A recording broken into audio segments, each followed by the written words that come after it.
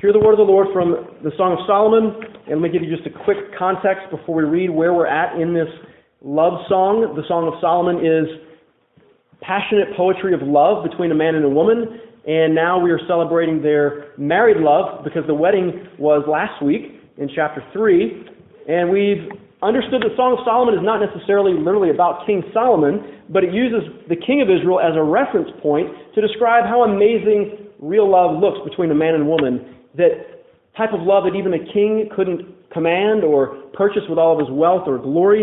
It's an imaginative description, like an opera, you could say, between these two ordinary people who share an extraordinary love. And so the love is ideal in the text, but it's also real. And that's what we're picking up right now in chapter 5, is real love that still has to deal with sin and pride and the pain of a relationship.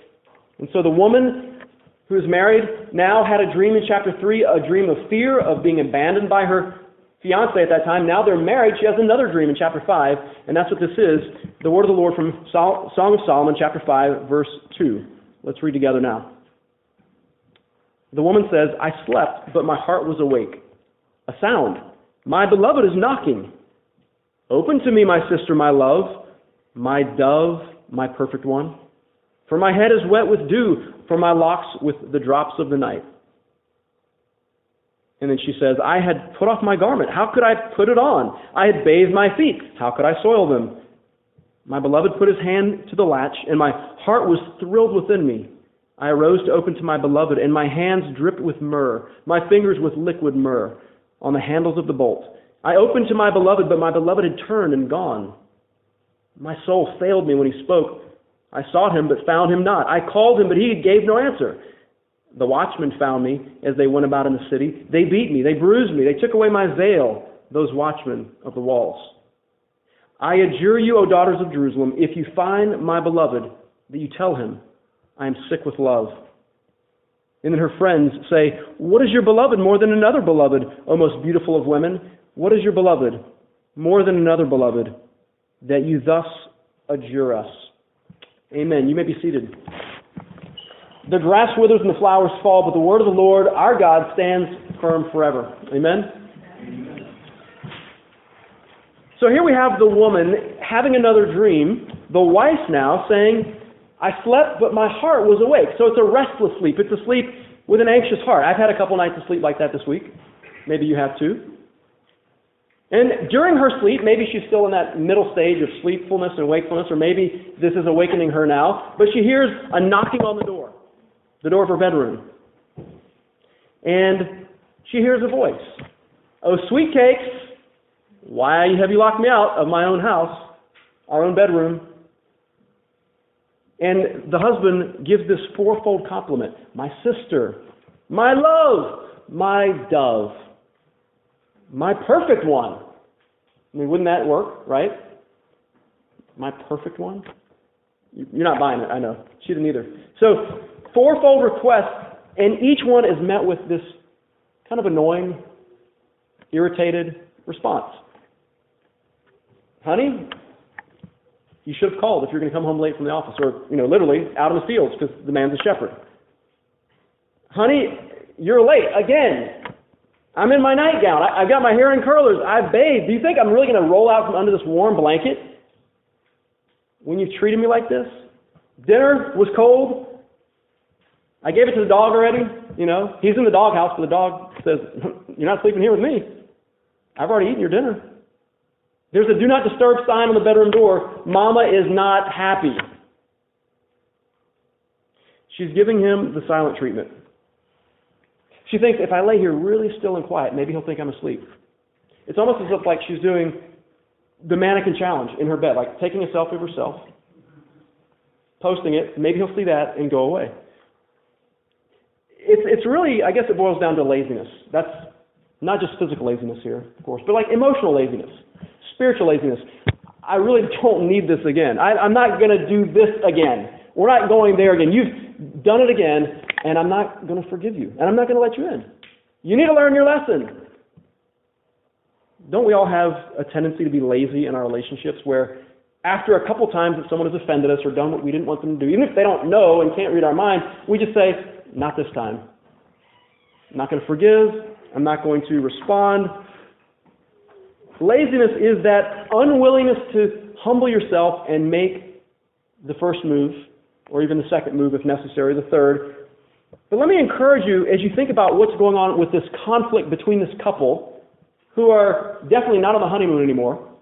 Honeymoon's over. The chemistry has kind of simmered down, and now the conflict has started. And she's just tired. She's had a long day. She's tired. She's being spiritually lazy, you could say, emotionally unavailable, and physically unavailable, by the way.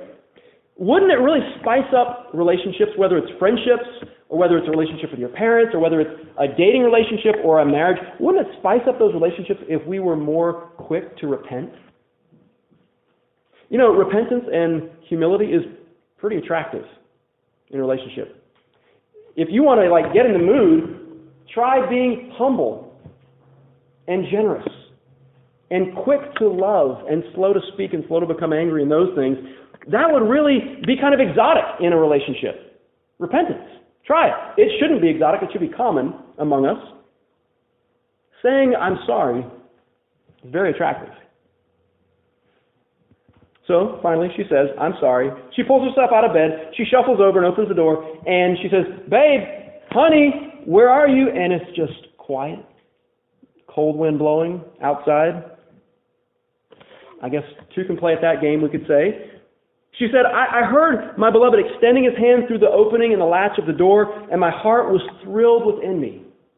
Now, the door doesn't just symbolize in the Song of Solomon the physical door in the bedroom, but she's talking about her availability too. In chapter 8, the door means, am I available to a man? And she says, no, I'm not here at your beck and call. Go away.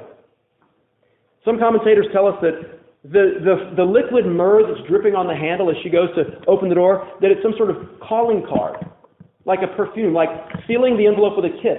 The husband has said, well, at least you'll know that I was here, because I left your favorite perfume on the handle. That's one interpretation. There are other ways that we could interpret this, but I'll just leave it at this very simple summary, since we have kids in the room. He's done something very kind to her, and she has realized her mistake. But too late. She regrets that she was in this bad mood. She finally gets up, but it's too late. He's already gone in verse 6. And when she sees that he's not there, her soul fails her. She seeks him, but finds him not. I called him, but he gave no answer. He's really gone. He's not answering his texts. I would have imagined it's time to make an appointment with a marriage counselor at this point. Time to go visit the therapist. Because here's what happens once again, is this woman begins to become afraid of abandonment. She's possibly still dreaming, possibly she's awake, we're not quite sure. But either way, her husband really is gone, and she's sorry that she's the one that turned him away. And now she's afraid, will he come back? Will I see him? Will something bad happen out there on those streets? Will he be driving the car too fast around the corner because he's angry and maybe go off the road into the ditch? Before she didn't want to be bothered by him, now she can't imagine being without him, and she's afraid. I think we can all identify with this type of pattern in our relationships, a selfishness, an unwillingness to repent or to be humble and take a step of reconciliation when there's conflict. And our hearts seem like often they're set with a timer to the setting of selfishness. Like, it's just going to happen. It's just a matter of time. When are you going to be selfish next? In what relationship will you exhibit selfishness and pride? That's the question. Trying to prove ourselves or protect our reputation or promote our agenda over someone else's. Our relationships often look like the opposite of what is called the love chapter in the Bible. 1 Corinthians chapter 13. You know that chapter, right? Love is patient, love is kind, and so on.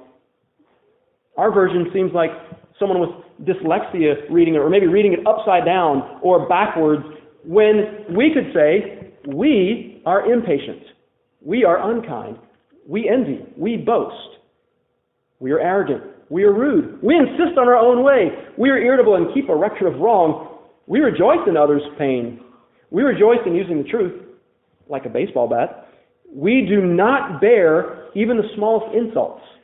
We don't believe people. It's just an excuse. We lose hope. We don't endure repeated offenses.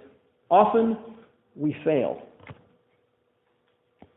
We need to look at the love chapter and put that in our hearts, but this is our condition, selfish. irritable, impatient.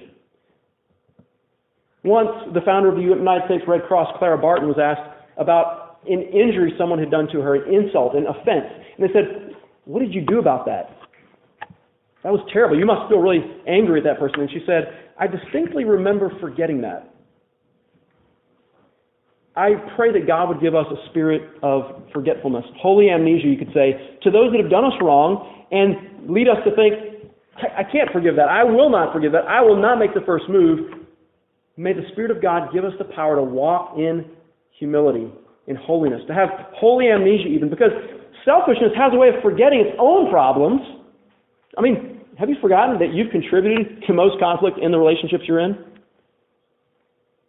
Selfishness has a way of being blind to our own faults. But it seems like we were born with this 20/20 vision, like X-ray vision almost. We can see exactly what people are thinking, right? We can see right into their hearts. We know their motives, right? It's amazing, those abilities we have to see so clearly someone else's sin or flaw, but to be so blind to our own. Isn't that what Jesus said in Matthew chapter 7, verse 3 to 4? We see that tiny little speck of dust in our brother's eye, and we want to point that out. Look at you. How could you? And then we fail to see that there's a big log in our own eye, a massive problem that we're refusing to see. We're ignoring it. So we have this microscopic power to magnify even the small flaws in our friends or our family or our lovers. We pick out one little thing they said or did, and we magnify it. Pretty amazing powers that we have. We take these tiny things and we make them into like poster-sized problems. We want everybody to know about it too. We won't be happy until everybody knows our pain or our burden that we're bearing. Jeremiah chapter 17, verse 9 says, the human heart is deceptive above all things, and it's desperately sick. The heart is broken. It's sick. It has a problem. We need to be fixed. And then the prophet goes on to tell us, who can understand the heart? I'm just going to say, that's a hypothetical question, but the answer is no one. You can't understand your own heart, how deep the sickness is, and you can't understand someone else's heart, so stop trying to be their therapist and read their mind. The prophet says, crying out to Yahweh, actually it's Yahweh speaking, the Lord says, I search the heart and test the mind. I search the heart and test the mind. So stop trying to ignore your own sins. Let God search you and show you where you need to change. Let God search the other person's heart, and you stop doing that. The woman says, as if she's put on the Word of God now, like a pair of prescription glasses, now she's starting to see clearly. Oh, I've made a mistake here. My husband, he's being kind of sweet. He left perfume on the door or whatnot, and so now she's feeling really bad. My heart is failing within me, she says in verse 5. I'm feeling lovesick, she says in verse 8. She's brokenhearted. And so what she do? She puts on her veil, which is maybe covering her head or maybe even her face, and she goes out into the night, and she goes out on the streets calling for her husband, but she doesn't find him, but someone finds her. Who is it? The watchman of the walls.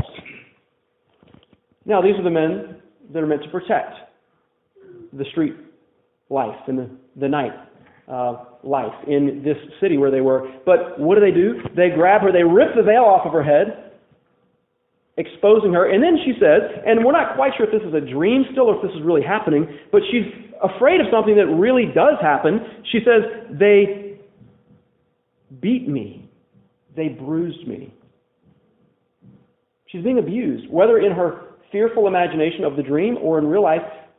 Remember we said before, this woman doesn't seem to have a father in the story of the Song of Solomon. In the songs that they sing, there's only mention of the mother and the brothers, and she mentions them a lot, but no father. She might be feeling this sense of abandonment now by the one who she's married, the one who she loved, he's gone, and these men just come and take advantage of that. They expose her, they exploit her, they humiliate her. I've talked with women in this church who have told me that the police have abused them physically and sexually in ways that it just makes me cringe, makes me sick to my stomach. The ones that are called to serve and protect now become predators. Even these watchmen need accountability. Even these watchmen need protection from themselves, and we need to be protected from them sometimes. And she says, after they beat me and bruised me, I'm asking you, my friend, please, I'm not going to keep looking. I've got to go take care of myself now, but would you let me know if you see my beloved, my husband out there on these mean city streets? And at this point, the friends say, well, what is your beloved more than another beloved in verse 9? What makes your man so special? Well, let me just remind you, as I mentioned last week, if this was really about the King Solomon literally marrying a woman, I guarantee people wouldn't talk to the queen like that. They wouldn't be saying, what's the big deal about your husband? But this is a shepherd man, a common man. And so they say, why should we care about your love? And she says, well, I'll tell you why. And then she begins to list all the reasons, now that she's feeling over her pride, all the reasons she does love him and wants him to come back. And this is where we pick up in verses 10 and following. Well, my beloved is radiant and ruddy. He's big and strong and healthy. He's distinguished among 10,000. His head is of finest gold, so he's like fine in every way. His locks are wavy, black as ravens, so he's got like this thick, wavy hair. His eyes are like doves beside streams of water, bathed in milk. I didn't know that doves bathed in milk, but I guess, it works for her. And they're sitting beside a full pool, so what she's saying is his eyes are like deep pools of water and gentle doves. He has gentleness in his eyes, not unforgiveness or spite or malice towards me. And then she goes on to say, his cheeks are like beds of spices, mounds of sweet-smelling herbs. Why would his cheek look like spices? Well, he probably has a beard. And, he's probably put some pretty good aftershave on or whatever he uses to, freshen up. And she says, I just miss the way his face smells. And then, his lips. They're like lilies. Say what? Like lilies? Yeah, they're gentle. They taste good when they kiss. And they're dripping with liquid myrrh. Is he drooling? What's going on here? No, just passionate, loving, sweet kisses, and she misses this. And his arms are rods of gold, strong, fine, once again, set with jewels. His body is polished ivory. He's got a six-pack, and he probably waxes his chest, apparently, polished ivory. I don't know what's going on here, but he looks good. He's strong. His legs are like pillars set on bases of gold. He's stable. He's firm. He is a strong, beautiful man. She loves him. She says he's like Lebanon in verse 15. The choicest of cedars. Rugged, natural, but beautiful and handsome. That's her man. She misses him. She says, if you see him, let him know that I'm sick with love for him. I want him back. And so then, at the end, in chapter 6, verse 1, where is your beloved gone, O most beautiful of women? Where is your beloved turned, that we may seek him with you? Okay, we understand. He is your husband. He's the only one for you. He's not Solomon, who had like 1,000 wives he could go call on. This is your one and only man. Okay, we will help you find him. We understand how much you love this man. And so she calls him in chapter 5, verse 16, my beloved and my friend. She says, that's who he is to me. He's not just some good-looking guy. He's my husband. He's my friend. There's this reconciliation happening in her heart. There was the conflict, but now there's resolution in her own heart and an attempt to be reconciled and reunited to her husband. I think the lesson for us, obviously, is that when someone comes to be reconciled to us, we should be willing and eager to respond. That we should be the one taking the first step if necessary, but if we're the one in the wrong, certainly go and say, I'm sorry. If someone comes to you, be reconciled, the Bible says, to God and to each other. It's a command. And here she's showing us by example that even the criticism or the shame or the slight that she felt from him, like not coming home on time or whatever the problem was in our story here, she's getting over it. She's getting over the bitterness. She's even using the criticism, maybe. The implicit criticism. Maybe he didn't insult her, but she felt insulted. Well, I cooked dinner for you. I was all ready for you. I got showered up and cleaned up for you, but you never came, so forget you. Now she's feeling repentant. Humility, once again. Let me just encourage you that you can use criticism in conflict in your relationships as an open door of opportunity for change. When conflict happens, this isn't the opportunity for you to now shame the other person and point out all their flaws. Oh, you're going to come at me like that? Well, I'll tell you what I think of you. Conflict and challenge in your relationships is not the opportunity for you to put down the other person, but to examine yourself. This is the perfect opportunity for you to ask, is this true, what they're saying about me? Ask another friend who's actually on your good side that day, or someone that you love, so-and-so said this. Is this true? Help me examine my heart and ask the hard questions. When conflict confronts us, it's confronting us with our own sin, not simply an opportunity to confront someone else in their sin. Proverbs chapter 9, verses 8 and 9 says that if you correct or rebuke a wise person, he or she will love you. Give instruction to a wise man, a wise woman, and he or she will be wiser still. Is that how you respond to correction, guys? Is that how you respond when someone says something that you don't like? Maybe it's true, maybe it's not, but do you actually take the time to reflect as a wise person, can I learn something from this?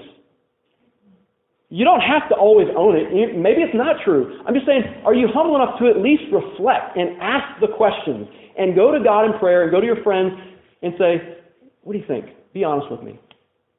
What am I like? Let the argument be like a mirror to your own sin.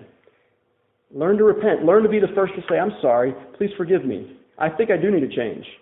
One of my friends asked me before we got married, 17 years ago, one of my friends in seminary said, have you had a good, really good, intense argument with Shannon yet? I said, no, we haven't really had like a knockdown, drag out or anything. We just, maybe we disagreed over something, but we haven't really argued. It's just, we love each other so much, and we're so compatible, I guess, She's rolling her eyes, just if you didn't see that. But he said, well, you really need to. And I was like, why do we need to have a really good argument before we get married? Because he says, you're going to have them eventually, and you need to see if you can actually work through those things humbly and with repentance and forgive each other, or if you're just going to get stuck, and it's just going to send you down to a deep, dark hole. Well, we've had some good conflicts now, and we've made it through. Happy to say, over and over, we've recovered, we've reconciled, we've been reunited in our love. And soon in this marriage of ours, we started taking this guy's advice and having more and more conflicts, like right away. Like as soon as the honeymoon was over, kind of like this love song, the problems began. And often they were rooted in fear. Fear of losing control or fear of being exposed. And we had to really learn to trust each other and be vulnerable. I guess I'm a hard guy to trust. And she saw signs that she didn't think she could relax and be herself around me and tell me the whole truth. And it really took years before we really began sharing some of the deepest pain that we had in our hearts.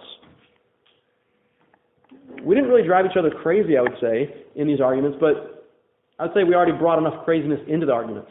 We already brought enough pride and selfishness in, because it's true that marriage doesn't create the weaknesses in you. Marriage doesn't create sin in you. It simply reveals the sin, exposes the sin.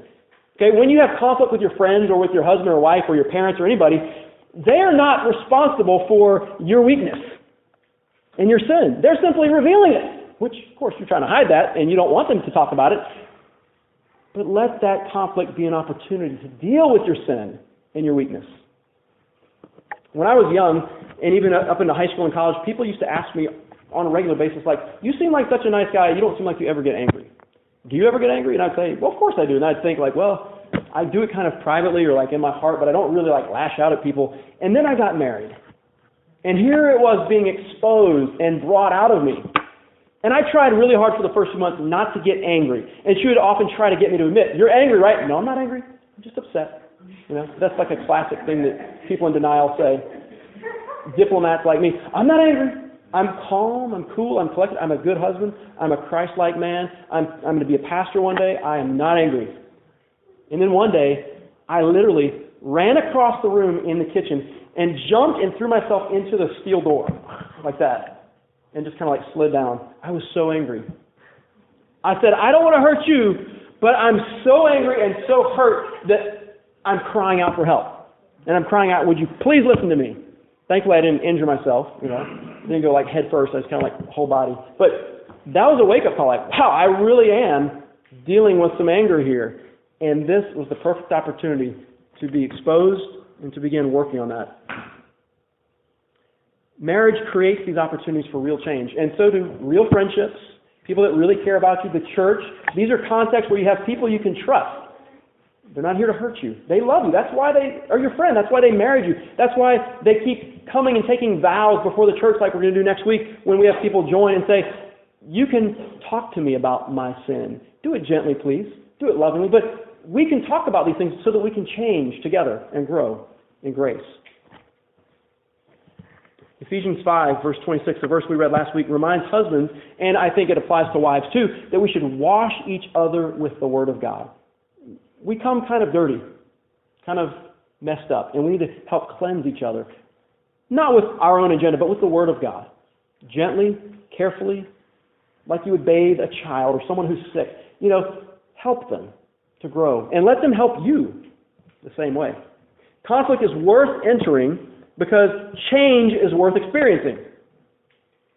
If nobody ever rattles you up or upsets your agenda or ruffles your feathers, you're not going to really grow that much. You just live in your own little insulated idea that everything's fine and you're a great person. I always like to tell people if they think that they don't have much sin in their heart, just get married. Or stick around with the same roommate for all 4 years of college or something like that. Just lock yourself into a commitment that you can't escape and you'll begin to see the sin coming out of your heart and often out of your mouth. We need to do like C.S. Lewis said in one of his stories. I don't know if you remember the story where the person is covered in scales. He's become a dragon. And he takes his claw and begins peeling and ripping the skin off of himself because it's just layers and layers of calloused, old scales. And he begins peeling it off like an onion, getting down to the true him, the true person, beyond all the hardness that he's put up. Because all the things people have said to him, the insults, the abuse that he's taken, he's built up these walls, but he just peels it off. And it's painful, it hurts, but he gets down to the real, tender, true, God-honoring, made in the image of God, Christ-following self that's under there. And that's what we have to do. We have to take off the old, nasty stuff. The Bible tells us take off the old clothes that we wear and put on something new. In Ephesians chapter 4, we're told to put off things like falsehood and stealing and being angry at each other in an ungodly anger, and to put on love and tenderness and humility and forgiveness. You could summarize it by saying Ephesians chapter 4 says that we should be speaking the truth in love, or literally, the Greek just says truthing in love. Not just about speaking, it's like letting your whole life be a life of truth. Truthing in love is what it literally says. Put that on. Like Christ did in Philippians chapter 2, verse 7. What did Christ do? Well, we're told that this is our model. Have the same mind as that which was in Christ, that who was in the very nature God, did not consider that equality with God something to be grasped or held onto, but he emptied himself or made himself nothing. The Greek word there is kenosis. It sounds a lot like another Greek word, gnosis, which is with a G-N, like gnocchi, that Italian little yummy thing that you can eat. Gnosis means a superior knowledge, like I'm an insider, and I have secret knowledge that no one else knows about. Kenosis is the opposite of gnosis. Gnosis, you think, I'm right, I know everything, and you don't. Kenosis says, I'm going to serve you. I might be right. Christ was always right. He's the perfect man. But what did he do? He poured himself out. He poured out the pride. He poured out the agenda and the assertiveness, and always having to say he was right and prove his point. He didn't do that. God himself became a man, became a servant, and died a death on a cross to show us the way to salvation and also show us the way to live a godly life. And so he's saying, pour yourself out, that pride. Put it off. Just dump it out. Live a life of kenosis. And put on the things of God in Christ. Gentleness, love, humility. Saying, I'm sorry. Speaking the truth in love. One of my kids, I won't mention any names here because, they're all sitting here, but one of my kids last week, or a couple weeks ago, took an eraser and rubbed off some skin on the hand right here in 2 spots. And I said, why would you do that? Well, other people were doing it. I just thought, I'll see what happened. Not a good idea. Won't be doing that again because it hurt pretty badly. Rub the skin right off. Erasers are meant to rub off, mistakes on paper, not skin, right? Sometimes when I do work with my hands, like construction work, I'll use some super glue or construction adhesive or this expanding foam that's extremely sticky. And a lot of times I don't wear gloves, and I get this sticky stuff in my hands, and I keep working, and I pick up all the dirt in the room. It's like an amazing way to clean the room. All the dirt sticks to my hands. My hands just turn completely nasty. And my kids love to take that at night, and as we're reading the Bible or reading a story, they just begin picking off all the little hard pieces of glue and the dirt that stuck to it, and they just rip it off. Now, sometimes they go a little too deep, and they start ripping, the wrong spots. Sometimes I'll even take sandpaper and rub that little spot right there until it's gone. But trust me, you don't want to just generally rub the whole hand, right? You want to focus, pinpoint on the spot. Kind of like when there's a cancer in the body, you want like a laser beam to focus with the radiation on that spot. And that's how our repentance, our humility, and our conflict resolution should be. When someone comes at us and says, you have a problem, there's two ways to look at it. First, you shouldn't just say, I'm a terrible person. Okay, everything's terrible. You hate me. I knew I was a bad person. Now I'm just going to go off and sulk. No. Let them deal with that one issue. Think about that one little spot and let the sandpaper hit it. Take that eraser and rub that one mistake. Don't go all over the place with it. And if you're giving advice to someone or giving some, encouraging, constructive criticism or speaking the truth in love, and you say, hey, there's something we need to talk about, just focus on that one thing. Please don't bring up all the other stuff they do. Don't talk about their mom and how they act like their mom, and you're always acting like the people that I don't like. You always do this. You never. Just stop saying all this language that expands the problem, and focus in on the issue at hand. Pinpoint it, rub on it a little bit, scrape it away, but be careful not to do collateral damage in this person's life. Be careful to just deal with the sin, not the skin all over, not the person and who they are and everything else that makes them who they are. Does that make sense? One of my seminary professors would say it like this: be as firm as necessary, but as gentle as possible. He'd always pray for us like that. God, help this person with their problem or sin. Be as firm as necessary, as gentle as possible. And so when someone insults you, don't just reflexively insult them right back. Don't run away from the problem and say, you just think I'm terrible. Deal with it. Don't go hide under the bed. Don't ignore them. Don't pout. Don't stop talking to them and say, well, I'm just going to call a truce or a ceasefire. A ceasefire, when you stop talking to someone and give them the silent treatment, a lot of times you're just using the excuse of having a ceasefire as a chance to reload your ammunition so you can come back with more against them. Nothing really good or godly about a ceasefire unless you're using that time to pray and reflect and repent and gather your thoughts so you can go and be restored. When I get offended, it's my responsibility to examine my heart, to repent. I'm not saying I do this well or it comes easily, but that's my responsibility. Not to run away, not to ignore the problems, not to make excuses, but to deal with them. So let me just ask you as we close here to remember what Proverbs 16 verse 32 says: whoever is slow to anger is better than the mighty. Whoever rules his spirit is better than he who takes the city. What it's saying is, you want to be tough, you want to be strong, you want to be this big bad person who's always right? Well, here's how you show how strong you really are. Control your anger. Control your tongue. Start to understand your heart and have some self-control, because if you control your spirit, you're mightier than a warrior who takes a city in battle. Think about Jesus again. He served us like this. The mightiest, the strongest, came the lowest, the humblest. He controlled himself for our sake. He gave himself. He poured himself out, kenosis, for our sake. He saw our sins. He saw our mistakes, but he didn't run away from us. He loved us to the end, and he keeps loving us today. Don't mistake God's kindness for weakness. Don't think, I'm so glad Jesus died for my sins. Now I can just live however I want. No.